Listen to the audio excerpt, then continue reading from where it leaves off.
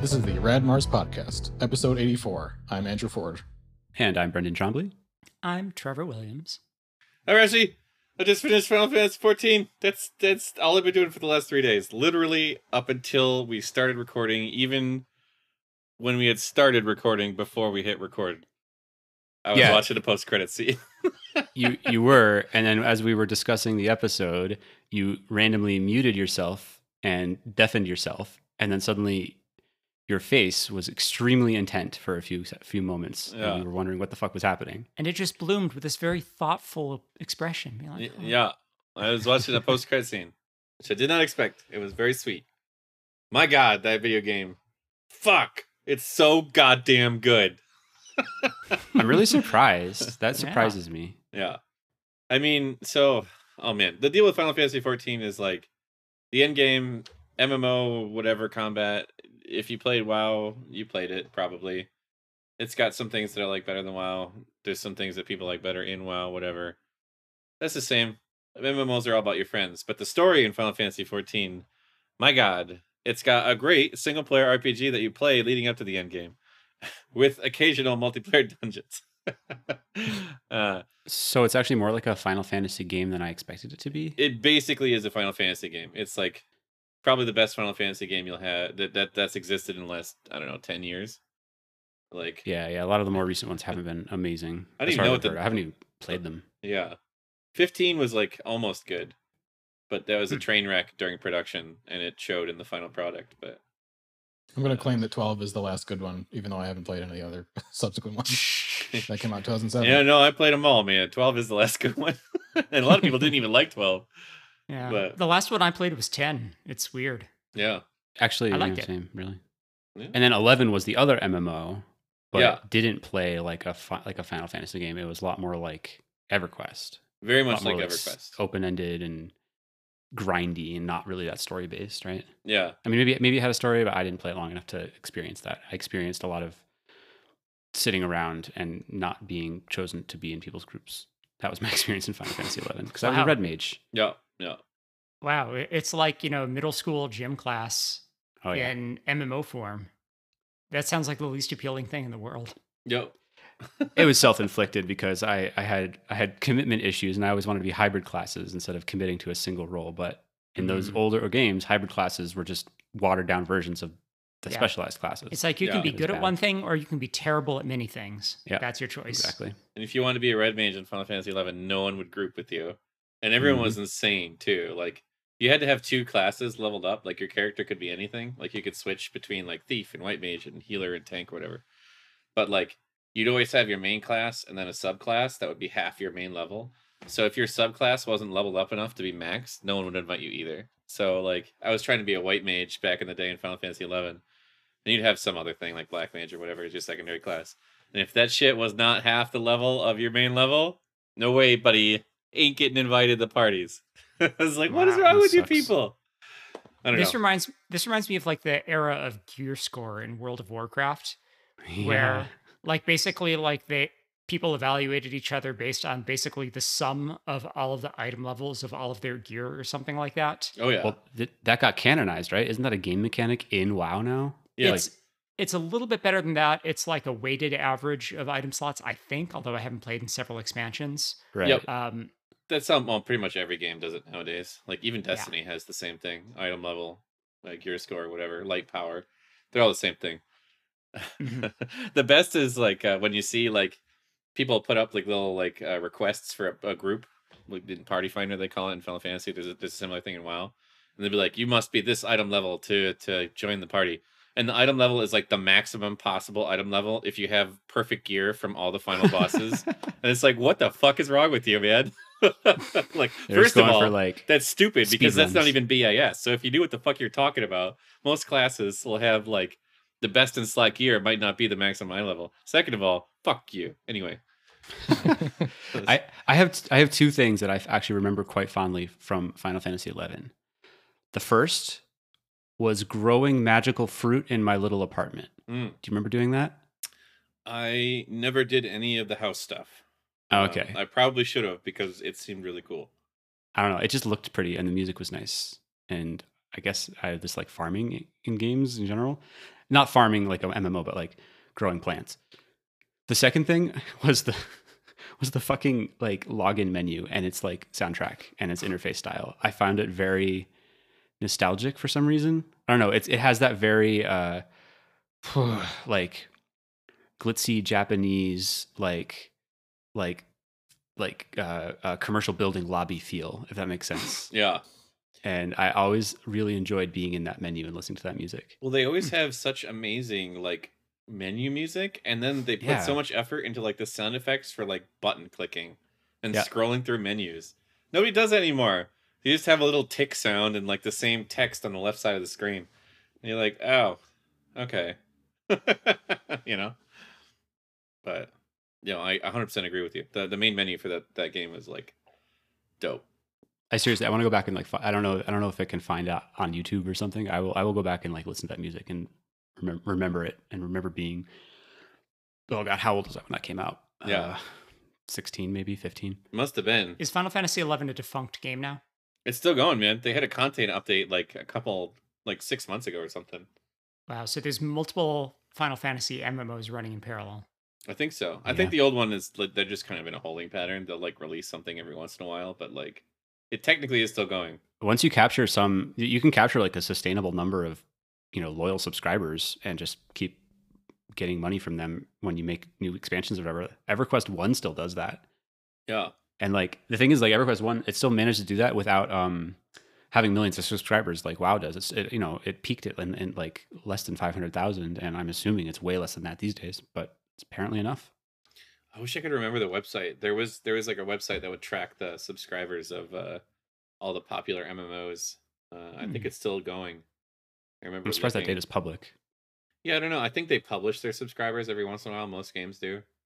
I don't know how accurate they'll be, but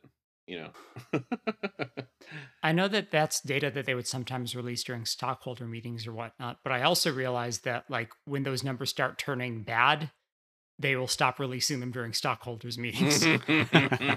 Right. But it's interesting that you mentioned menu music specifically, or any of that stuff, because one of the best parts about Final Fantasy 14 is the music. Well, for one thing, the music throughout the entire game is like really, really has an extremely high bar of quality. But also, they do things where like most of the bosses will have their own theme music, and not just that, they'll have like per phase of the fight theme music. Wow. Well, they'll have like, oh, here's the beginning of the fight, and then things are ramping up, and we're gonna switch the track to something else when something cool happens, or like, oh, now the situation's more dire, or the boss is switching forms because they do. This final boss had 3 forms, I think, which is exciting and great. Very, very par for the course for a Final Fantasy game. Yeah, I mean, it was. I guess small spoiler, but like it's like cosmic nonsense. Yeah. I mean, were you killing God? Because that's basically how most Final Fantasy games end. Yeah, I mean, yeah, kind of. I mean, in a certain way, you kind of kill God like a couple of times in the expansion. I don't know, man. This is a lot of gods. That's kind of the whole thing. Yeah. We're not talking about Christian God. We're talking about, Final Fantasy, whatever cosmic God is the god of the month. The god of I kind of feel like that's not just a Final Fantasy thing, but an RPG thing in general. Oh, yeah, definitely. You're like a group of teenagers killing, the creator of the universe or whatever. It's all part of that power, right? Gaining power dynamic. And like, if power gain is like exponential, where do you end? You end it. Yeah. I mean, this one is definitely like, because it's like not just the end for the video game, the Endwalker, the expansion, it's the end for the whole storyline. So like Realm Reborn that started I guess like 10 or 11 years ago. Like a long time. Maybe it's only like 8 years ago. I don't know. It's a long time. I guess it technically goes all the way back to the very first version of the game because that's still technically part of the story. I don't know if you know the backstory for Final Fantasy 14, but like Yeah, it came out and was terrible, and then they completely revamped it, right? yeah. So Yeah. they're completely revamping it. They actually rolled that into the story where the bad guys pulled in Bahamut, and Bahamut blew up the whole world, and then we're gonna start over again. So it was like World of Warcraft Cataclysm, but good. Yeah, exactly. Wrapped into that whole thing. So like this is the whole continuation of that, which has been going on for a real long time since like I don't know, like 2010 or something, 2011, whenever Final Fantasy 14 1.0 came out.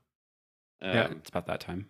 Anyway, so it's like wow, cosmic horror, terror, nonsense in space fighting God, moon lasers, whatever.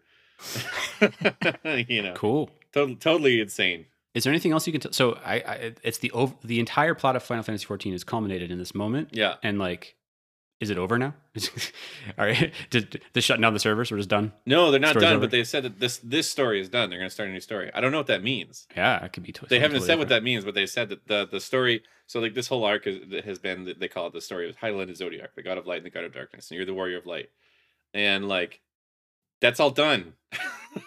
It's done. It's actually definitively finished, beyond a shadow of a doubt. Like that whole thing done. So did light win? Darkness vanquished forever? It can't be darkness without light. I don't know what it means to be the warrior of light right now, but who knows? You, the player, are the warrior of light? Yeah. Singular warrior of light? I mean, so they you are the warrior of light, just like everyone else. just like everyone else. They kind of like they handle it pretty well. Like, you're always pulling in your friends who are not the NPCs, but they can be. I don't know, whatever.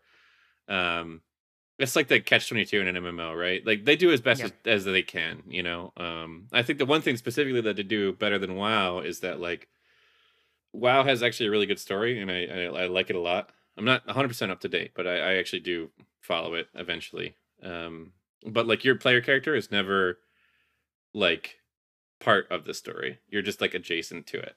There's like, all these anytime heroes. Anytime you go back if you go back in the like lore of World of Warcraft, it'll be like, this main character, Sylvanas or Thrall or whatever, assembled a group of heroes to vanquish the Lich King or whatever, right? And you are part of that group of heroes, quote unquote, kind of anonymous mob of, for some reason, unfathomably powerful people that just, run around the world and defeat existential threats. And then they order you around to get chickens or whatever, like I've killed God 7 times. What the hell?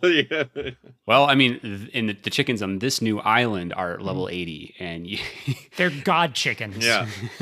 That's another thing. They are the gods of chickens. That's like this level 1 white mob is just as powerful as the Lich King. Like is stronger even. His auto attack is like 50 times better than the Tank Buster. I don't know. But I mean that's just silly, but it's just the way it has to be. The way numbers have to work in an MMO. The next expansion has to be better, whatever. But like the main thing in Final Fantasy 14 is your player character is actually like involved in all of that. Like it would be as if your player character is on screen with Garish Hellscream or whatever. You're right in the important part of a lot of these decisions and all that stuff. But it makes the payoff so much better because like all these characters know your player character as like as much as any of the other NPCs or other players that you're bringing in the game would as well. Oh, do they do a bunch of like dodging, like ever saying your name out loud or your gender? Oh yeah, when they refer to you, they actually have voice lines for your gender for everything. Oh, okay. I mean, it'd be cool if they had like multiple whatever, but like Japan, who cares? But like, they do. They have alternate readings for the genders, the different genders in the game, which I thought was a nice touch. But they never say your name, or cutscenes that say your name aren't voiced, which is another slide of hand. They have like kind of like 4 tiers of cutscenes where like some of them are like really light RPG scripted ones where they're like people run around, they use the emotes in the game, whatever, all the way up to the really pretty ones with full animations and explosions and space going off or whatever and voice acting. If only they used AI-generated voice acting, they could actually pronounce all of those names. So finally, in the cutscene, you'd be like, and thanks to the efforts of Extaslaya 69 423 2065. Yeah, right? Humanity is saved and God is saved. dead forever. Well, that'd be, That's the future, right? You'll have voice synthesized, whatever. So you can have like Boner 420 as your character name defeating. It's all thanks to the efforts of Rushi. Fuck. Yeah, God, you wouldn't believe how much time I spent on the Google Assistant thing, like trying to figure out the right combination of characters and pronunciation to get to say my name right. I got it eventually, but it takes a lot of work. I would go with Rawshey, and it'd probably be Rashi. Yeah, I Rashi, think I tried that at one point. It was Rashi. I don't know. I got like a whole bunch of different ones. I figured out some version of vowels and consonants that makes it sound right. Because you can put in like the phonetic pronunciation of it, but you just gotta find out how to make it say the way you want. Anyway, getting off track. But like one of the other cool things they do is that like they started doing this in the previous expansion, they kind of doubled down on it here, is that like there's a cast of NPC characters that you like complete, like go through the game would, like as if it was a normal single player Final Fantasy game. You like hang out with them. There's like tons of solo instances or whatever. You fight with them or whatever. And so at certain points, you'll take control of these characters and do little fun things with them. But like, I guess the canon version is that you are going into these dungeons with them, and you can do that. You can bring in the NPCs with you. Like they make it fully single player now, where they actually go through and do all the mechanics. Which the tech behind that must be really fun. So the NPCs act like PCs would in a dungeon. Yeah, they'll actually Holy do all shit. the mechanics. I think it's hand built for every single dungeon because they do everything right. It's nuts. That is kind of crazy. Maybe they have like a really good like action recording system, so you can just play it as a player, and it just sort of like records what you did and then learns from it. That's the only feasible explanation I can think of. Yeah, maybe. I couldn't imagine scripting that manually. That sounds terrible. Right? Like, I don't know. So does that also mean that they always correctly execute all of the mechanics of all the fights? Yeah. Well, That's got to be so much less frustrating than playing with people. it can be. Do they tell you to kill yourself when you do it wrong? See, people for the most part don't do that in 14. It's pretty nuts. People in Final Fantasy 14, I don't know if it's just because like it's anime land and people are weeaboos, or just like maybe the story attracts the kind of person that is nicer. I mean, there's some weird confluence, but like in general, people are so much nicer in 14 than in WoW. It is unfathomable. I mean, you still get assholes, but like so much farther and fewer between than like, you know, in WoW, you join a dungeon, you like wipe, someone leaves. you know? Not in this game. Well, in this game, you're allowed to be a beautiful bunny boy, right? Oh yeah, they just added that. Yeah. Yeah. So beautiful bunny boys attract nice people, I guess. Yeah, everyone is beautiful in this game. It's impossible to make an ugly character. It's That sounds like a challenge. Yeah. my partner hates Final Fantasy because of exactly that. Yeah. He is so attracted to like, you know, grungy, undeady, warlocky stuff. Yeah, the and horde. you can't be gross in Final Fantasy games. Can't so be. He's like, nope, it's too pretty. You should I'm watch the done. I'm Monster outta here. Factory. Like they can't make an ugly guy. It's just like, this one looks beautiful, but he's got a pompadour. You're like, okay, sure. I was immediately It's thinking of wacky. Monster Factory. Yeah. I'm sad to hear that they were unsuccessful in making a hideous abomination in Final Fantasy XIV. I mean, they probably did the best that they could, but it's also somewhat limited compared to a lot of other kind of character creators. Fair. I feel like in that case, you just need to go for the smarmiest, overly pretty thing that you could possibly think of until it gives you like diabetes, you know? Yeah. It's too beautiful. Yeah. But I don't know. I mean, I could talk about the story in that game for 10,000 years, but like, Well, we shouldn't talk about Yeah. just that story. I'd like to talk more about story in MMOs in general, which you're kind of already doing. This is like Yeah. a weird late transition, but no, Yeah. we'll transition It's right the into it. transition we didn't need. Yeah. no, I didn't do it. But like, you know, story in MMOs is such a weird, and we've kind of started identifying some of the reasons why it's weird. And one of the big ones is that it's trying to tell a good story to like 10,000 people all at once. Yeah. And I think we've experienced it in a few different games in different ways. WoW is the one that I have some of the most experience with in terms of story, and I have come to be very frustrated and annoyed by it. But actually, for me, the thing that I don't like about WoW is that it doesn't seem to have like a destination in mind. Like I'm very interested in that. Final Fantasy XIV seems to have come to some sort of conclusion. WoW seems to be building and building to these things, and then it just makes up new weird bullshit like time travel, alternate reality shenanigans, Yeah. and then like now there's suddenly like a world of the dead. It's like each new expansion is, I don't know, it's like Calvin Ball. It's just making shit up as it goes. It feels like Lost. It feels Lost. It's like Lost. Yeah, it's infuriating too because they have like all these amazing seeds. But they're like, oh, that'd be cool. They're like, yeah, we're gonna build it to this, and then they just drop it. They're like, we're not ready to talk Yeah. about that yet. It's just like, oh, come on, man. Why are you telling me this stupid story about these other guys? Mm-hmm. I don't want anything to do with this. Do you know about the cosmic story of WoW? Like, do you know that like the planet of Azeroth itself is like a dormant titan? Yeah. Yep. And all of the conflict stems from that fact that it is an unfathomably powerful like titan egg, the World of Warcraft itself. It's Like, sick. like the planet Azeroth. That's a really interesting idea. And like it's like very briefly alluded to here and there. And like I'm waiting for them to like make that moment culminate. Like, shouldn't there be an expansion someday where like Azeroth hatches and like the world is affected by that? But no, it seems like they're just like not ever going to do that. So they did bring it more into the focus with expansion Battle for Azeroth, I want to say.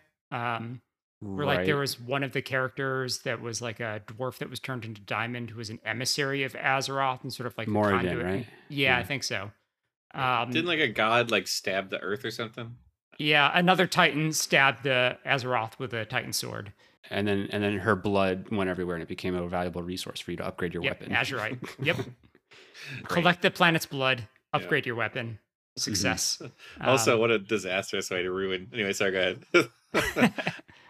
Yeah. So World of Warcraft is the MMO that I have experience with, and I think that was that the last one?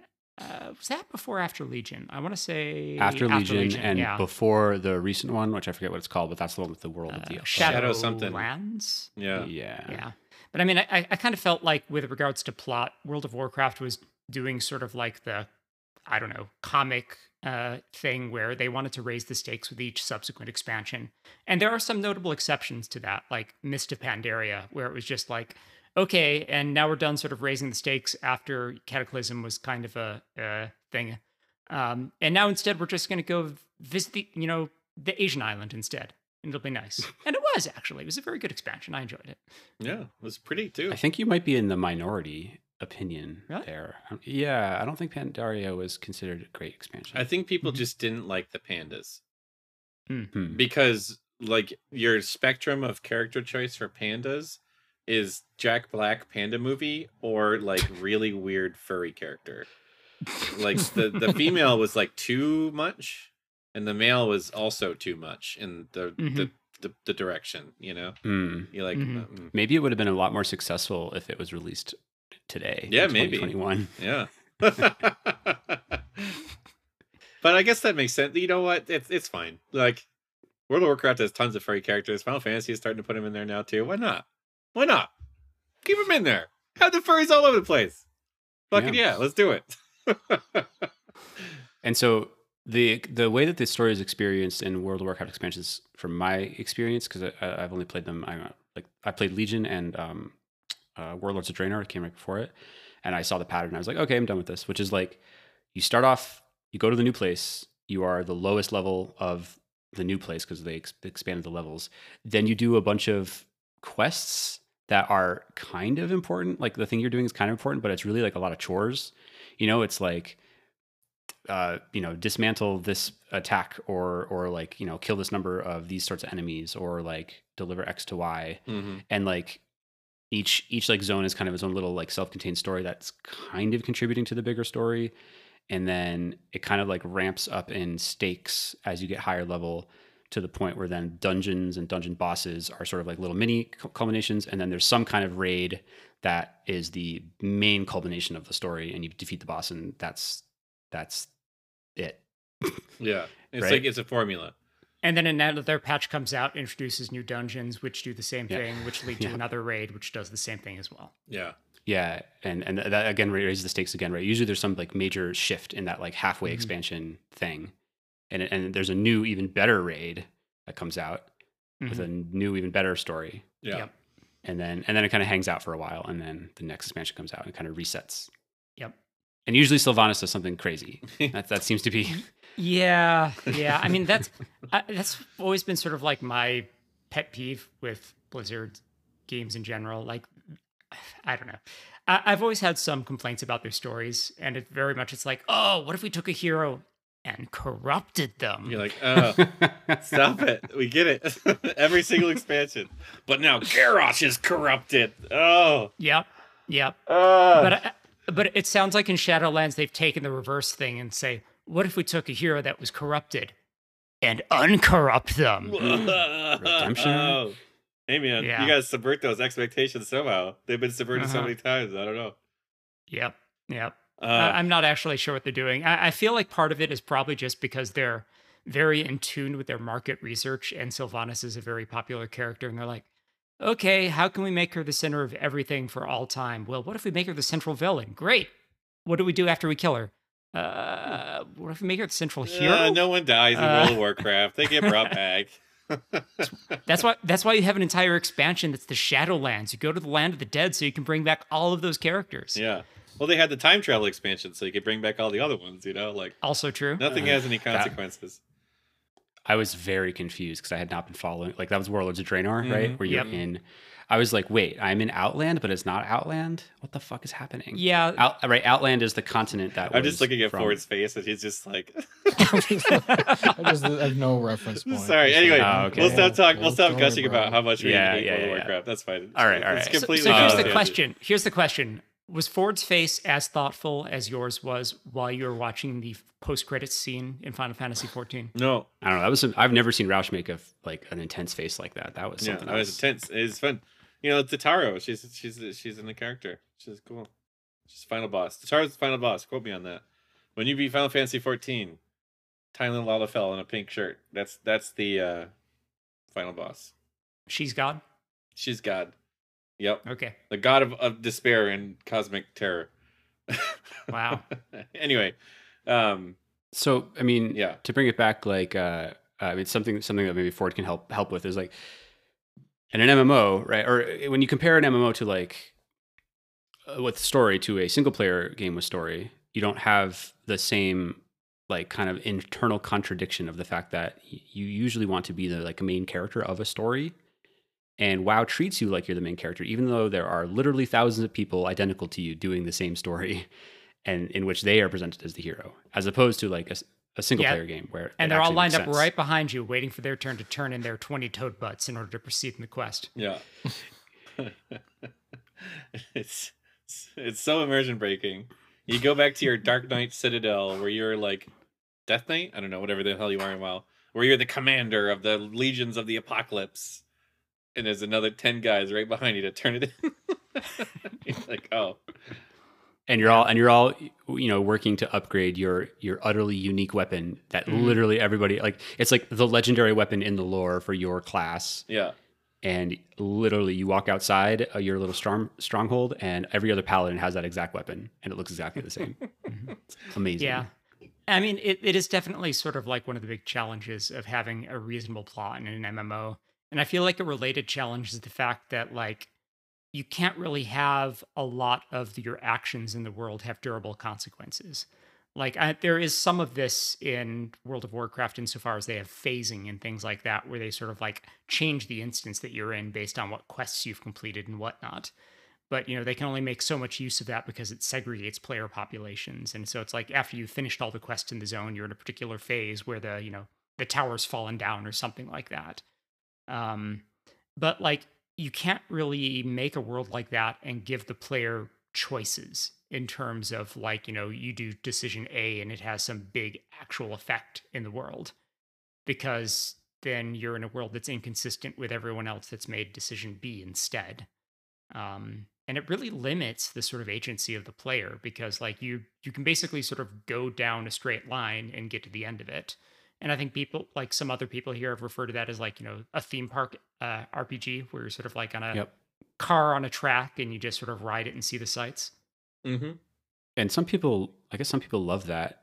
It's actually not like, even in single player, I don't really like games that tell us that are like a linear story punctuated by gameplay. It's like, it's kind of like how I ended up playing Final Fantasy X in the end, which was just like get to the next pretty cinematic to see what happens next. But like the fact that I killed a million like minor monsters on the way there, like I didn't care, It was just like arbitrary obstacles to get to the next cutscene.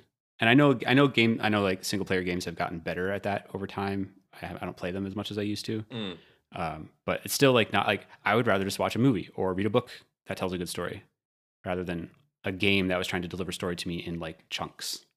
Does that make sense? Yeah, I mean, there's like the prime examples nowadays, right? Where you have like your Last of Us's and your whatever the hell Naughty Dog game, where that's exactly what you're talking about.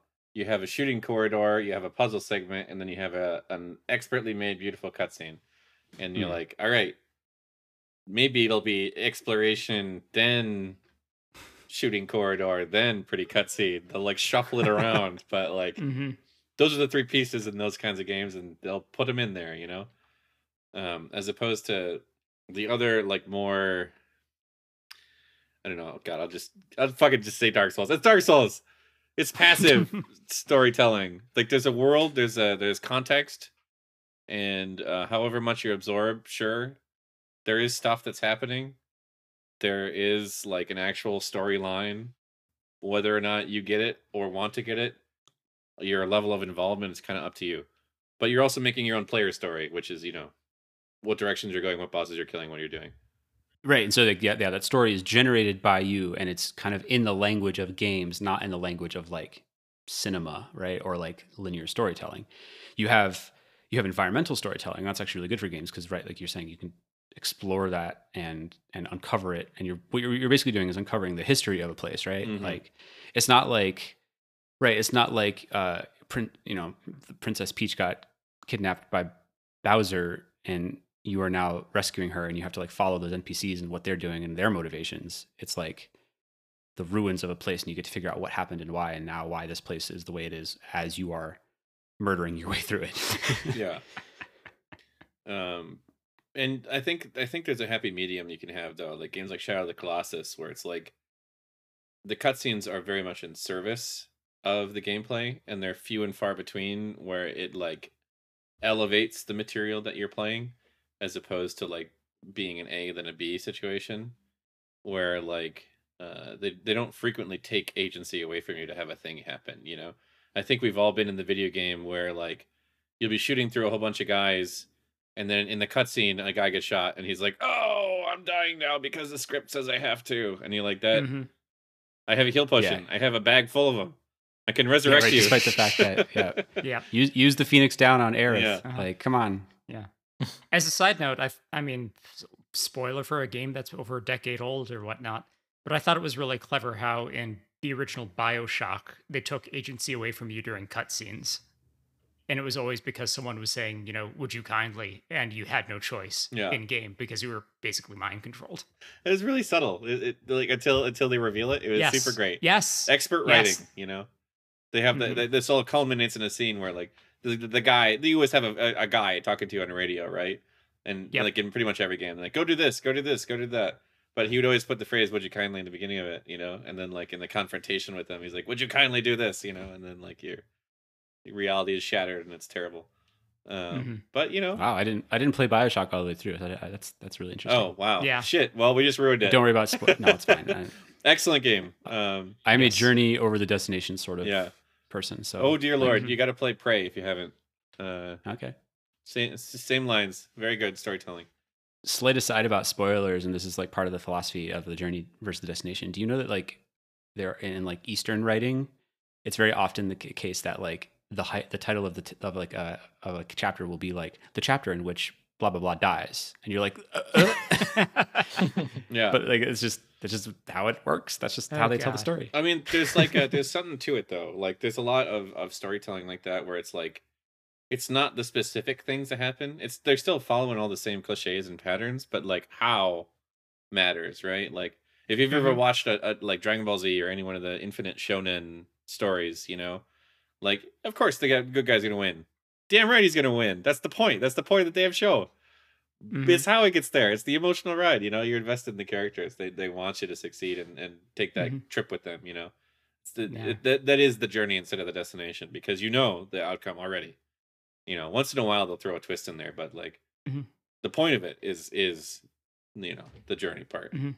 So speaking of spoilers, another spoiler for a like 20-year-old comic, The Sandman. So avert your ears if you don't want to hear this, but when I was reading the final novel of the sort of like collected edition, there was always like a foreword written by a different author at the beginning of it that sort of discusses it. And the foreword to like the last one was like, and this is the one in which Dream dies. And I'm like, wait, what? Wow. Well, that seems like a terrible forward to write. Why would you do that? Right. How does Because that get through? no, I mean, it was basically just sort of like a discussion of like, this is sort of like the ultimate culmination. Like, this is what had to happen. Sorry if I spoiled that for you, so on and so forth. And I mean, like, the name of the like book also sort of was an indicator of this. It was called The Wake. So, which in that particular capacity was like the wake, as in like the Catholic ceremony after someone's died. So it wasn't like the rad thing that you get pulled behind on a boat on a board. That's also that in terms of like the results of him dying and basically the aftershocks of that. Well, isn't that where the term wake comes from? Like a Catholic wake, isn't that? Maybe. And I mean, the last one also is he's the Lord of Dreaming. So, it's wake, wake up, the dream is dead. So, So many entendres. Wow. Yes. Well, I don't know. That's just a terrible forward writer, though. Don't do that. I agreed. I like- agreed. I was very annoyed by that because, like, despite the fact that it was, a lot of hints that it was coming, I didn't realize that. Yeah. Well, it's like, I don't know if you've ever gone to see like a movies at like one of them little art theaters, right? Where they have like someone come in and say a forward like that and like talk about the movie beforehand. Like, we went to go see Fantastic Planet, which is this insane movie from the 70s, I think. It's a French movie that's like bizarre and like wild. But like the person presenting the forward, thankfully I was late and I missed it, and I just came in right as the movie was starting.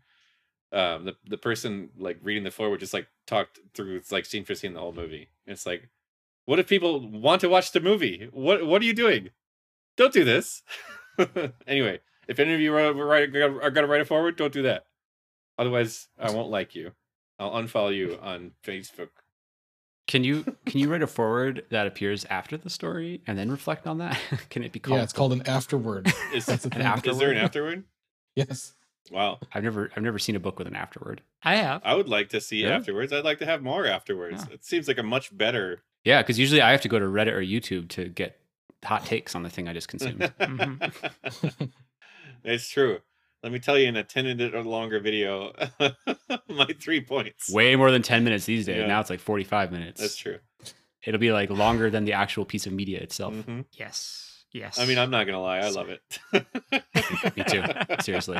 I just, You know how many hours Yeah. of anti Game of Thrones season 8 shit I've watched? Like probably more hours than Game of Thrones season 8 actually was. definitely more hours than I spent writing it. That's for sure. Boom, rim shot. I just randomly delved into like the Dune wiki over the weekend. I don't know why. Ooh. But I was just like, you know what? I'm really curious what happened in like the later like books. It gets bananas. Yeah, and then it's like, oh, and then there's books written by the author's son, and oh, they did that. I guess that was a choice. Okay. Yeah. It's like Yeah. bad fan fiction. That's all I know past book 3 is like the weird wiki stuff. Hey, were we supposed to talk about MMO stories and We're game talking stories? about game stories. Sorry, we got way off the path here. So let's talk about narrative design, all right? World of Warcraft, it's all fucking passive. It's bullshit. You read a text box, then you watch a cutscene, and the text box is tiny on the screen. Little baby thing. It's this big. Yeah, it's usually not that And interesting. you have a scroll bar on it. What are you doing? Some 2004 legacy stuff going on there. And originally, it also had the sort of like fade in one word at a time thing we were talking about a couple episodes ago. Oh. Did it really? Yeah, it's been disabled, but that was how it was in Classic. Oh my God. I think it might still be available as an option now, but it wasn't the default for a long time. That'd be great to turn that back on, It'd be nice. That probably would not be nice. It'd probably be fun for like a couple hours, like World of Warcraft. World of Warcraft. World of Warcraft. I mean, that's just the global chat. Boom, got him. Yeah, there it is again. Yeah. Trevor, it seemed like you were going to say. Oh yeah, I was actually going to derail us off of the MMO train briefly, since we were talking about sort of like we different just types. got back on the tracks. Hey, go ahead. Well, hey, how about we compromise? So instead of being completely off track, we go back onto the game, sort of like plot and sort of like stories angle thing. So, we're meeting each other halfway here. So specifically, we were talking before about like these sort of, different types of games where it's like, passive, sort of exposure to the story, like Dark Souls, or alternatively, like in your face through, cutscenes and whatnot, like Drake's Fortune or whatnot. But I was thinking in the back of my mind about games like, I don't know if there's a ton of them, but like Dwarf Fortress or Rimworld or whatnot, where I kind of feel like the game itself is sort of like a story generator in a sense. Because like, there's like some background and lore about the universe that you exist in. But at the end of the day, basically, like you take control of a group of settlers or colonists or whatever, and then try to avoid them meeting grisly ends and meeting some sort of arbitrary goal or whatnot. And usually things going wrong along the ways, sometimes savably, sometimes not so. This is considered kind of like the well, the ideal version of this would be considered like kind of the holy grail of game storytelling. Like there's so many game scholars who really do look at like games as the, as a ultimate form of storytelling because of like player agency and stuff, but also a really tough nut to crack because most people approach things in the like sort of cinematic approach with linear storytelling. So, and then the complete opposite of that is kind of what you're saying is like the game itself has systems, mechanics, ways to adapt and change, both in response to the player, but also in response to whatever, randomly generated stuff happens or whatever. And they call that like a story engine. Mm-hmm. And it can generate its own stories. Like you said, a story machine. Yep. So yeah, Dwarf Fortress, I've heard used as a pretty good example for that in many ways. Yeah, and some of the patch notes are just so indicative of the types of stories that can be told via the game of Dwarf Fortress. And I haven't played it in a long time at this point. And like the comic I'm thinking of is from 3-Panel Soul from many years ago. But I think one of the patch notes that they referenced in one of their panels was vampires will no longer frame children for their murders. And that tells you so much about the game right there. They put a lot into so things NPCs can murder each other. Yep. They can then blame each other and actually have like investigations as to who's. Yep. It just infers so much about that system, but also how that system can play out in many different ways. Mm-hmm. Right. I've also heard that like every Dwarf Fortress NPC has like their own like wants and needs and desires and like, I don't know, other attributes that might contribute to random storytelling interactions. Yeah, like, maintaining happiness of individual dwarfs was very important because if they get unhappy, they can throw tantrums, which make other dwarfs unhappy, which make them throw tantrums. And you go into like, I think what's referred to as a tantrum spiral where everybody's so unhappy, nobody works and they just go around burning things instead until everyone dies. The purest expression of nihilism. Pretty much. But like different dwarfs have different things. Like some of them really want fine food. Some of them want fine clothing. Some of them are the nobility and they want particular things like, oh, I want this particular artifact or, I want a bed made out of nothing but jade. And I want it done by 6 months from now. And if it's not made by then, I am going to order another dwarf to be stoned to death. Those are all possibilities that the game can just generate? Yes. It can see like that's just crazy. Like so it has so many different flexible systems, right? So that means that you can have an NPC that wants a thing. That thing can have very particular attributes, right? A bed made of jade, so beds can be made of other materials too. Yep. Also, they can put a time limit on that thing and the character understands that and the other characters that's bananas. That's crazy bananas. And all of it is hidden under a completely nonsensical ASCII-based UI, which is a nightmare to navigate. Yeah. If you don't know what ASCII means, that's like graphics made out of actual text. Like, yeah, I think after the last time, I think you mentioned Dwarf Fortress a while ago.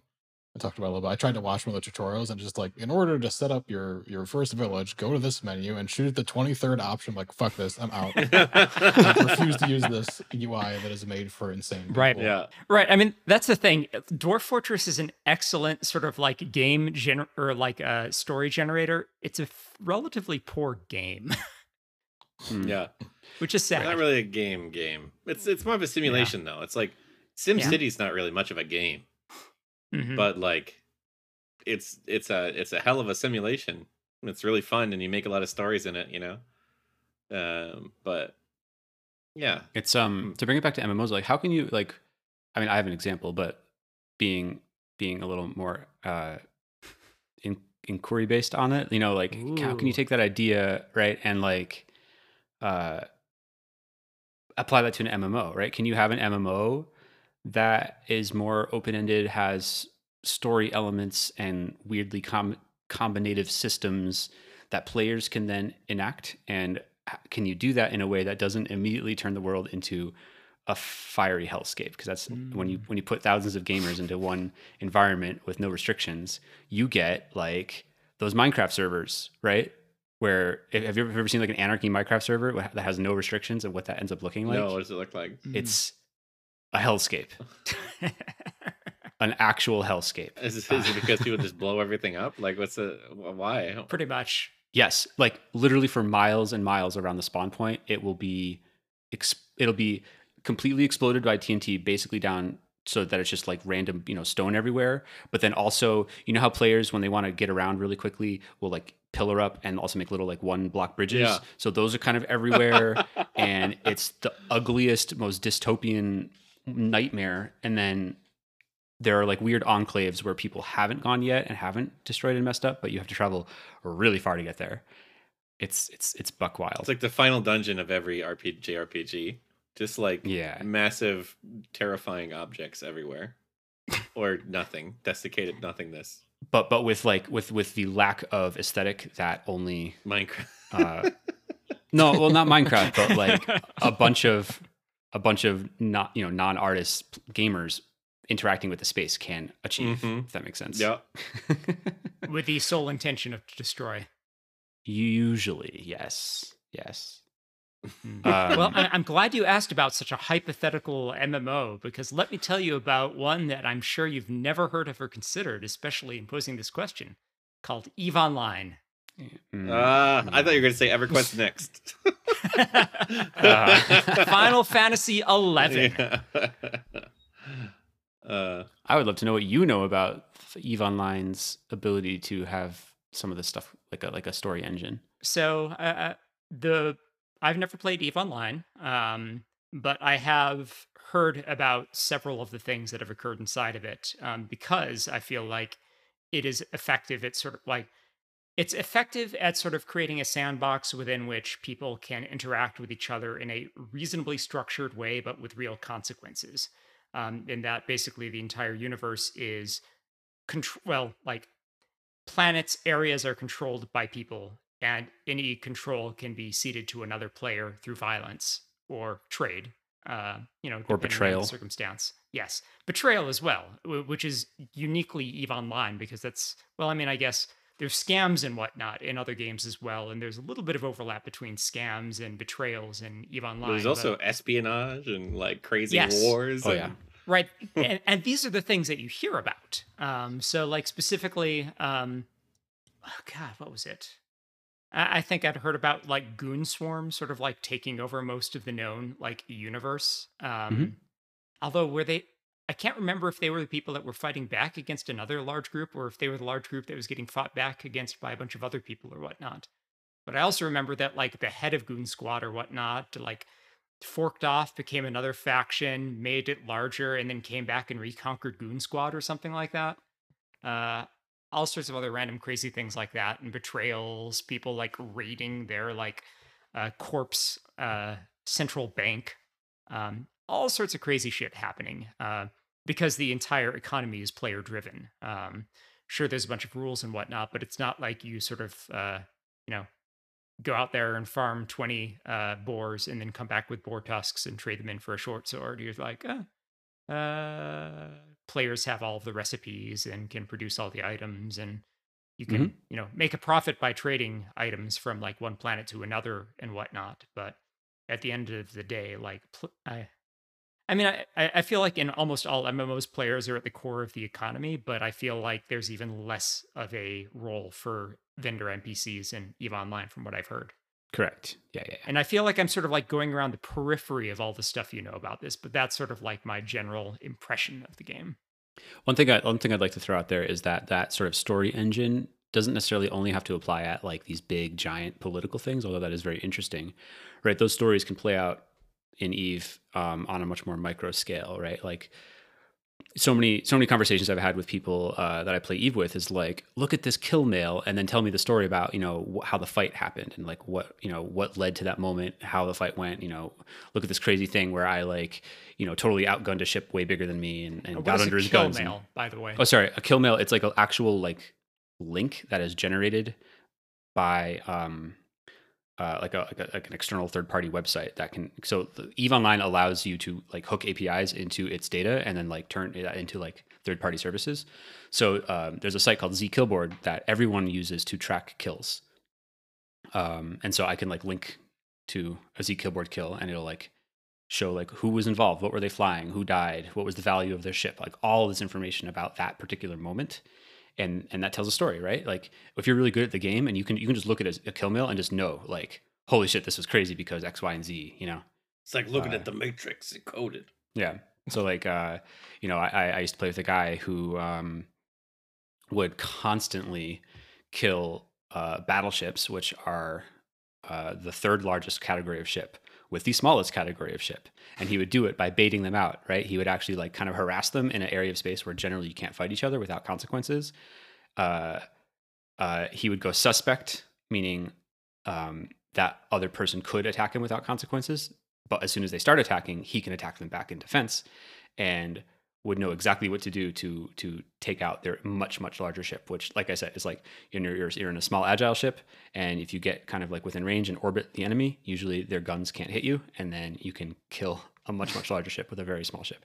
So this guy's kill board is filled with these like, yeah, I killed this like giant battleship in a worm, which is the name of the ship the little frigate he was flying, that kind of thing.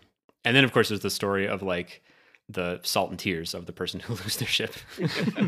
And those are like extremely valuable and like take a long time, like actual real time to build, right? Like they don't and a lot of real time to get the money to fly them. You don't like just go downtown and buy a new Ford Taurus.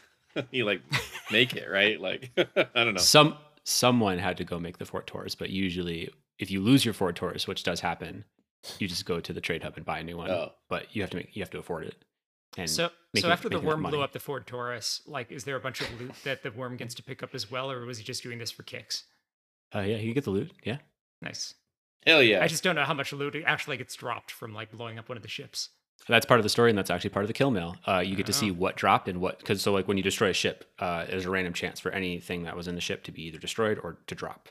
Mm-hmm. And so very often you might see like this person was holding this using like this extremely expensive module, right? Because like there's like this basically like exponential increase in value of a module. Like you've got like the regular tier 1 version that any idiot can make. You've got a tier 2 version, which is a little harder, and then you've got these ones that are like rare drop versions that are like only get you only get them from grinding for forever and getting really lucky, and those can be worth a ton. And when they get destroyed in a fight, and you can see that on the keyboard, people react because it's crazy. There's a whole bunch of like little reactions you can do in zKillboard. So you can be like, needs more purple, and purple represents like extremely expensive modules. That kind of stuff. That's kind of cool that it's got some like hardcore light elements to it. I always love that kind of stuff in game, raise those stakes, make me give a shit, Mm-hmm. Oh yeah, that's definitely part of the sort of story engine of Eve, or the stakes. Death penalties. They're real. Yep. Real world Death value penalties are scary assigned to it. Well, so like that's kind of cool because like you have a direct parallel to Final Fantasy 14, which I also think is good.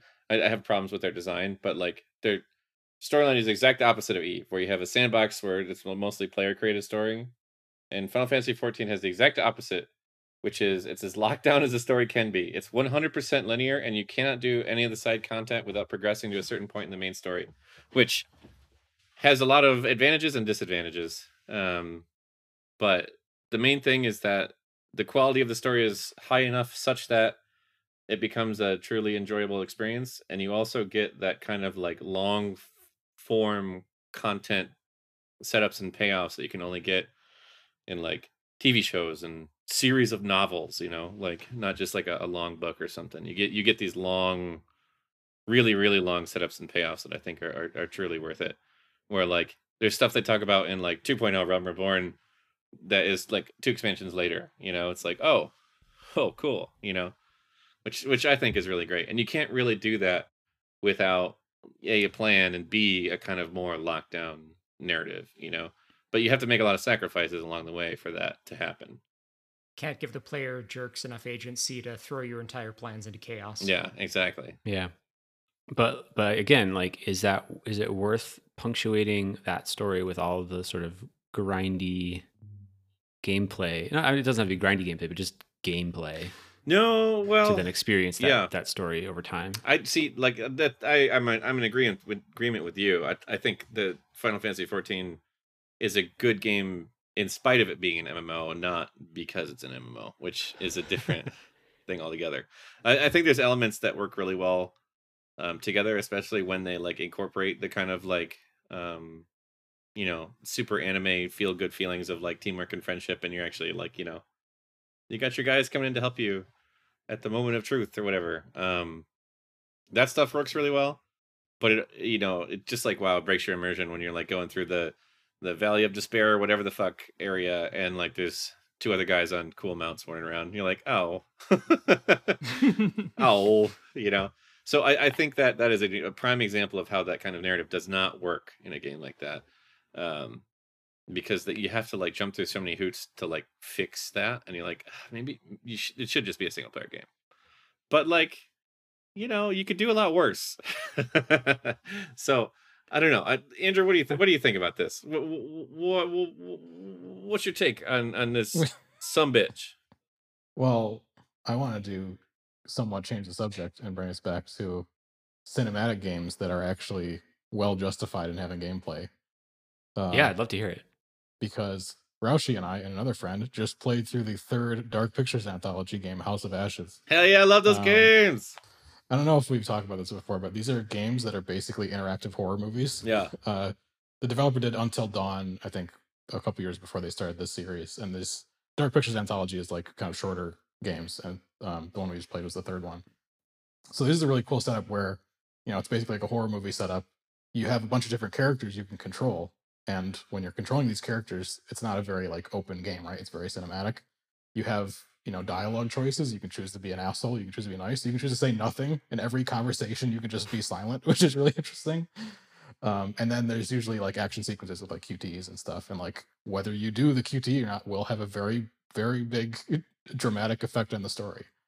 And yeah, it's really cool stuff. So like, for example, this House of Ashes, don't want to spoil too much stuff. It's really fun to play through yourself. But so the premise is that most of the main characters is like a group of Marines in the Iraq War. And so, and then at one point they get in like a firefight with like, you know, the Iraqi Republican Guard. And like my character, I'm like, I'm gonna make him a fucking war criminal. He shoots white phosphorus at humans. He shoots civilians in the back. That's what my character's doing now. And that like made a difference. It came back later. Yeah. The game remembered that I did that. Mm-hmm. So yeah, it's just like they went out of the way to explain that to you too at the beginning. They're like, "Hey, that's white phosphorus. Should we have that here?" And they're like, the dialect choice is like, "Probably shouldn't have that. We should have that." You're like, I don't know, but yeah, I really like the setup of those games. I think there's some problems with like they could be definitely improved, like, you know, QTEs or whatever. The gameplay could be better, but like the idea of that interactive narrative, like a plus plus version of a visual novel, I think is really cool, especially with the branching story element. You know, characters can die early, and you're never quite sure if like this QTE is like, you know, if something fun will happen if you fuck it up, or your guy will get murdered, which is exciting, you know. Yeah, I really love how they kind of flip the QTE around. I think they've kind of gotten better at this at Yeah. the later games. Whereas, you know, usually a QTE in an action game, you'd be like, oh, I want to press it. I got to do it to survive. But like in this game, it's really a choice. Yeah. Like, Yeah.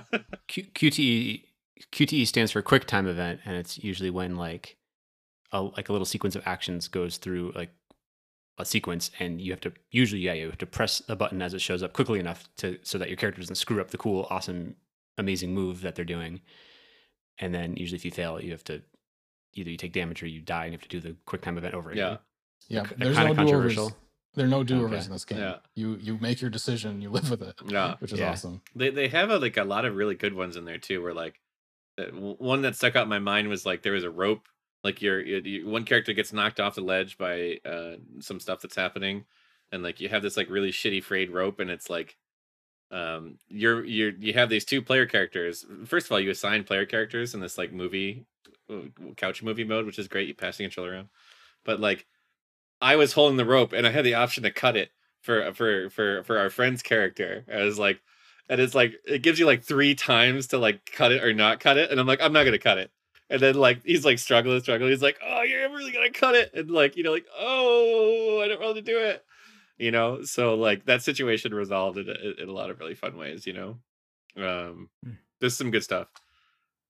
Or they have other situations too where it's like you're getting attacked and like some monsters fighting or whatever. And it's like, do you save your own character or do you save your friend's character? You like point your gun at whatever. Do you shoot the monster that's coming at you or do you shoot the monster that's coming at somebody else? There's a lot of like really good opportunities. And that has a lot of weight because it's actually like the person playing next to you is controlling that character. Yeah. Also, awesome. Can you like save and load in this game? Autosaves, baby. Yeah. You probably could figure out a way to save scum it, but Yeah, admittedly, that would feel like it would take a lot out of it. And also, I know from my experience with like RPGs and sometimes like I would just be like loading back and trying to make the optimal decisions, and all times I'd be like, no, I don't want anybody to die. Yeah. Yeah, there's some, again, not to spoil too much. We had a character die at the end because of like way old mistakes we had made like hours before, which is kind of frustrating. But it's like, that's how a fucking horror movie happens, Yeah. It was upsetting, but I also liked at the end that's the reason. Like, we fucked up a QTE on this one character, so he was wounded. And then much later, we fucked up a QTE on a different character, so they were also wounded. So at the crucial moment, the like blood dripped on the ground and like set some stuff in motion that like this other character got murdered because we couldn't get there in time. And it's like, fuck, come on, man. Do you think they combined story engine elements to make that possible, or was it really like just a lot of really meticulous like branching? Because like usually the branching storyline thing is considered ideal in the sense that it gives you like the best consequences, but from a production standpoint, almost impossible to achieve because of the exponential amount of scenarios you have to create every time you branch from the branches.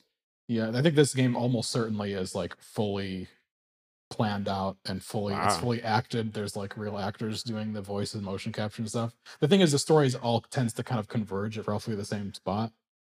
Spoiler alert! It's like there's not a drastic like. There's some different like major cutscenes I think that can happen, but it's I think the theme with a lot of the games is like they all kind of end up roughly at the same point with like some amount of your characters dead or alive, and like the details kind of change. So it's also a little bit rough around the edges where like we had a cutscene where like we had 3 people alive, but only 2 of them were showing in the cutscene. Yeah. So, like, where's the third guy? They like forgot to make that that combination of like those characters. I'm pretty sure we ran into a weird edge case where these 2 characters and this one guy were alive, and there's like this really struggling moment where these 2 characters are like trying to like, where's the third guy? Where's my guy? But he wasn't in there. And then later on, they like resolved the situation and climbed the rope, and like he's just there. And they're like, all right, guys, let's get out of here. I'm like, did he climb the rope early? Was it just not there? Did he not care? I don't know. Those games are like pretty locked down though. But it's like, it's fun because it's just like, you're watching Halloween or something, but you're watching an interactive version of Halloween where you can make little influences, and I think those kinds of games are really fun. Special place in my heart. Were any of you sort of like, old enough to be aware when interactive movies were supposed to be all the rage in the way of tomorrow? This is like the CDI like the stuff, 90s. right? Like Sega CD or whatever. I think so. Yeah. Like that sort of area. It was like the next logical step of like adventure games, right? Mm-hmm. I took a game design class that we had to read a book called Hamlet on the Holodeck, which is essentially waxing poetic about this glorious future of interactive media, and it was around the same time. It was written around the same time as what you're talking about. Mm-hmm. I mean, it's like that's kind of what you're describing here, but it's like 30 years later than people were expecting it. Mm.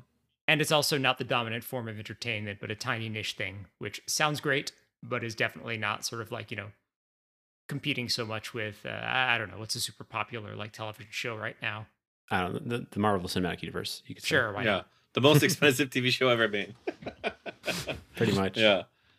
And yet we still have a games industry that does exceed Hollywood now in terms of its size and revenue and all that stuff. Yeah. So I don't know. I think it just didn't take the form of glorious, super uber agency like storytelling that people were expecting. Yeah, but like I remember sort of reading articles on how people were expecting this to be like back in the 90s.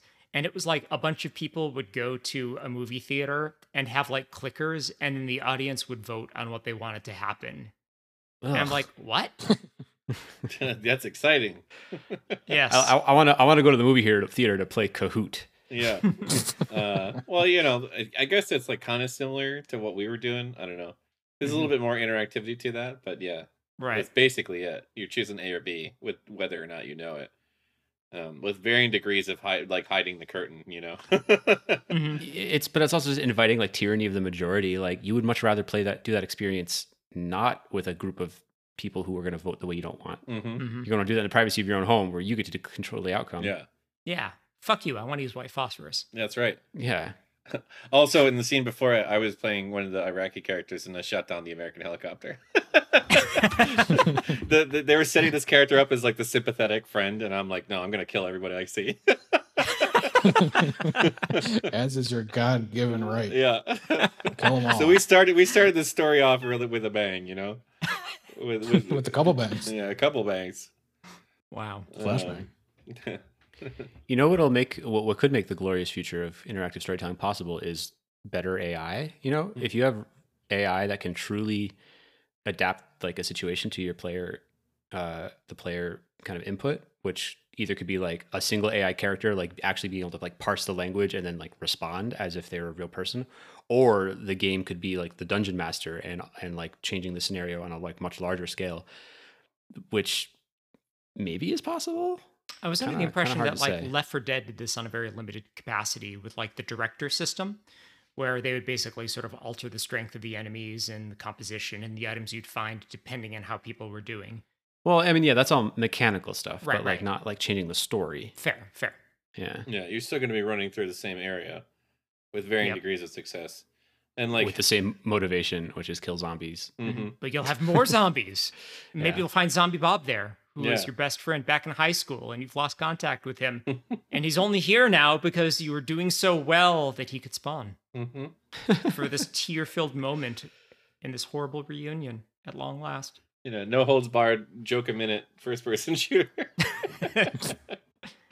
Oh boy, that's also why the new one was it Left 4 Dead, not Left 4 Dead, Left 4 Dead 3, the totally not Left 4 Dead 3 game, Back for Blood. Back for Blood, called Falls Flat, because like the game is like written and like presented as if it's super serious, but also like they're trying to do the Left 4 Dead thing where people are making jokes all the time, and like they're like, oh gross, I got poop all over me. You're like, aren't you talking about how the world is a nightmare hellscape? What is this game? What are you doing?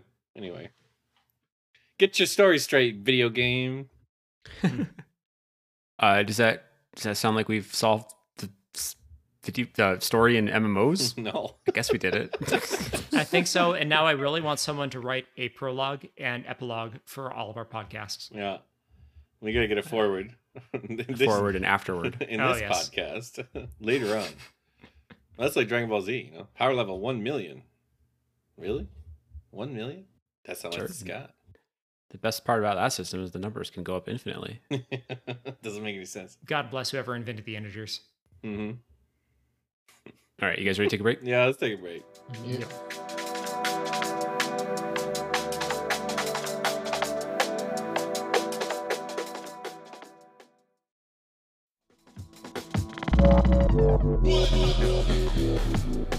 All right, we're back. Do you guys want to do? Hey, check this out.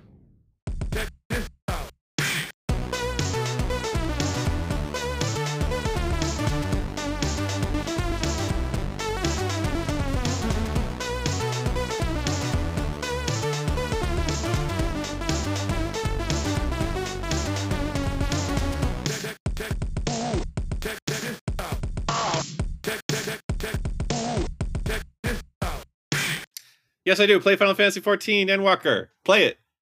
It's great. It's really good. All right, we're being hyper efficient. Wow. I'll go next.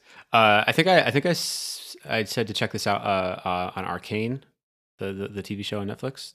a little while back. What I have been doing recently is listening to the soundtrack on like loop. Like there are actually two soundtracks. There's one that's like all the sort of like lyrical songs, and then there's the one that's like the sort of more, you know, moody music. I'm talking about the one with the lyrical songs. I like it a lot. Check it out.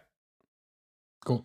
I will go next. Sort of along the lines of kind of serialized storytelling, I'm going to recommend the Fear Street movies, which are on Netflix. They're a series of 3 horror movies that take place across kind of different timelines, but they have a kind of shared through line. It's kind of about this town that's kind of split into 2 halves. One town really does really well, and one town is a shithole. Why is one town a shithole? And why are the people all miserable? And why are people getting murdered by serial killers there? You gotta watch it to find out. It's really good. Lots of period music, and the first one is it takes place in '94, so that's kind of roughly our. If you're our age, you'll recognize a lot of the songs that show up in that movie. They had a very large music licensing budget. Apparently, it's very Oh. fun. Cool. So I will throw out a couple of random things. First thing, if you listen to Spotify and you haven't listened to your like year in review thing, which basically is just the songs that you've listened to the most, I would encourage you to do so. It's kind of cool, just sort of hearing the music that apparently you've listened to the most, because some of them will be no surprises, and some of them will be like the song that I keep on skipping over and over again somehow made it to like my top 20.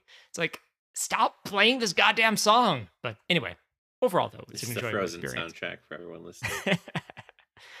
The other thing I'd mention is I can't imagine it started on YouTube, but there's a series called or a sort of talk thing called Between Two Ferns, Mm. and it's basically sort of like a spoof of a talk show where it's clearly kind of scripted, and it's basically just like the kind of premise is like the world's worst interviewer interviewing like high tier celebrities, like you know I don't know. Like there's one with President Barack Obama. So this is the sort of like reach it had. Yeah, Charlize Theron was on it. There's a lot of Yes. a bunch of comedians too. Will Ferrell, whatever. Yeah, the host is Zach Galifianakis, right? Mhm. And doesn't he brutally insult his guests A usually? lot of Yes. it, yeah. It's like And sometimes his guests brutally insult him as well, like which is I mean, yeah, it's fair which is game. terrific. yeah. There's a lot. It's really good. Oh man. Like you got to know, right? Like that, I'm sure everyone signed up for this. Like that's what they're going Mhm. for. But like is it ad-libbed? Is it written? It's probably written. Like it's too good to like just be ad-libbed, right? I don't know. I want to know I feel more like about it's it. got to be a mix of both of them. Yeah. Like maybe they have some prompts going in or something. I don't know. Whatever. Space Ghost Coast to Coast. Yeah, The best it's part good. about Space Ghost Coast to Coast is that like they would not they would have like a bunch of questions that they would ask the person they're interviewing, and then they would re-record completely different questions and use the same answers. Which is why everyone's so confused in the show. Also, the interviews were done with the person dressed up as Space Ghost. Nice. Yeah. My second, check this out, is Space Ghost Coast to Coast. Yes. There The is. biggest hit or miss show, where there's excellent episodes and absolute trash episodes, but my god, it's Mm. worth it. It's also where Aqua Teen Hunger Force came from. Mm-hmm. All the same animations from that Space Ghost episode are in the show, and those are the only animations. Anyway, All right. credits. Yeah. Wait, no, we do social media first. Oh right. Oh no, yeah. Where can people find you? Yeah, thanks. What a great setting them up, knocking them down. You can find me on Twitter at Radhesion, also soundcloud.com/adhesion and adhesion.bandcamp.com. You can find me on Twitter. I'm at the Brendo. I'm on Twitter at Heckbringer. And you can get in contact with all of us at Team Radmars, Team Radmars on Twitter, radmars.com, and radmars.itch.io. Say hey, say ho. That's it. Yeah. This episode was edited by Andrew Ford, and music in this episode and all episodes is also by Andrew Ford. Yep. All right. We did it. We told the story. We solved all stories. No more stories. Stories are done. Sorry. No more. Yep. They were good while they lasted. Yep. Scholars, 10,000 years from now, will pick apart this recording on a memo disc, a future disc, and they'll be like, wow, That is what stories are all about. I'm glad we did it. On a Dreamcast VMU. The best peripheral. That was the height of technology. All right. All right. Well, thanks for listening, everybody, and thank you guys for being here. All right. Thank you. Goodbye. Good night. See ya.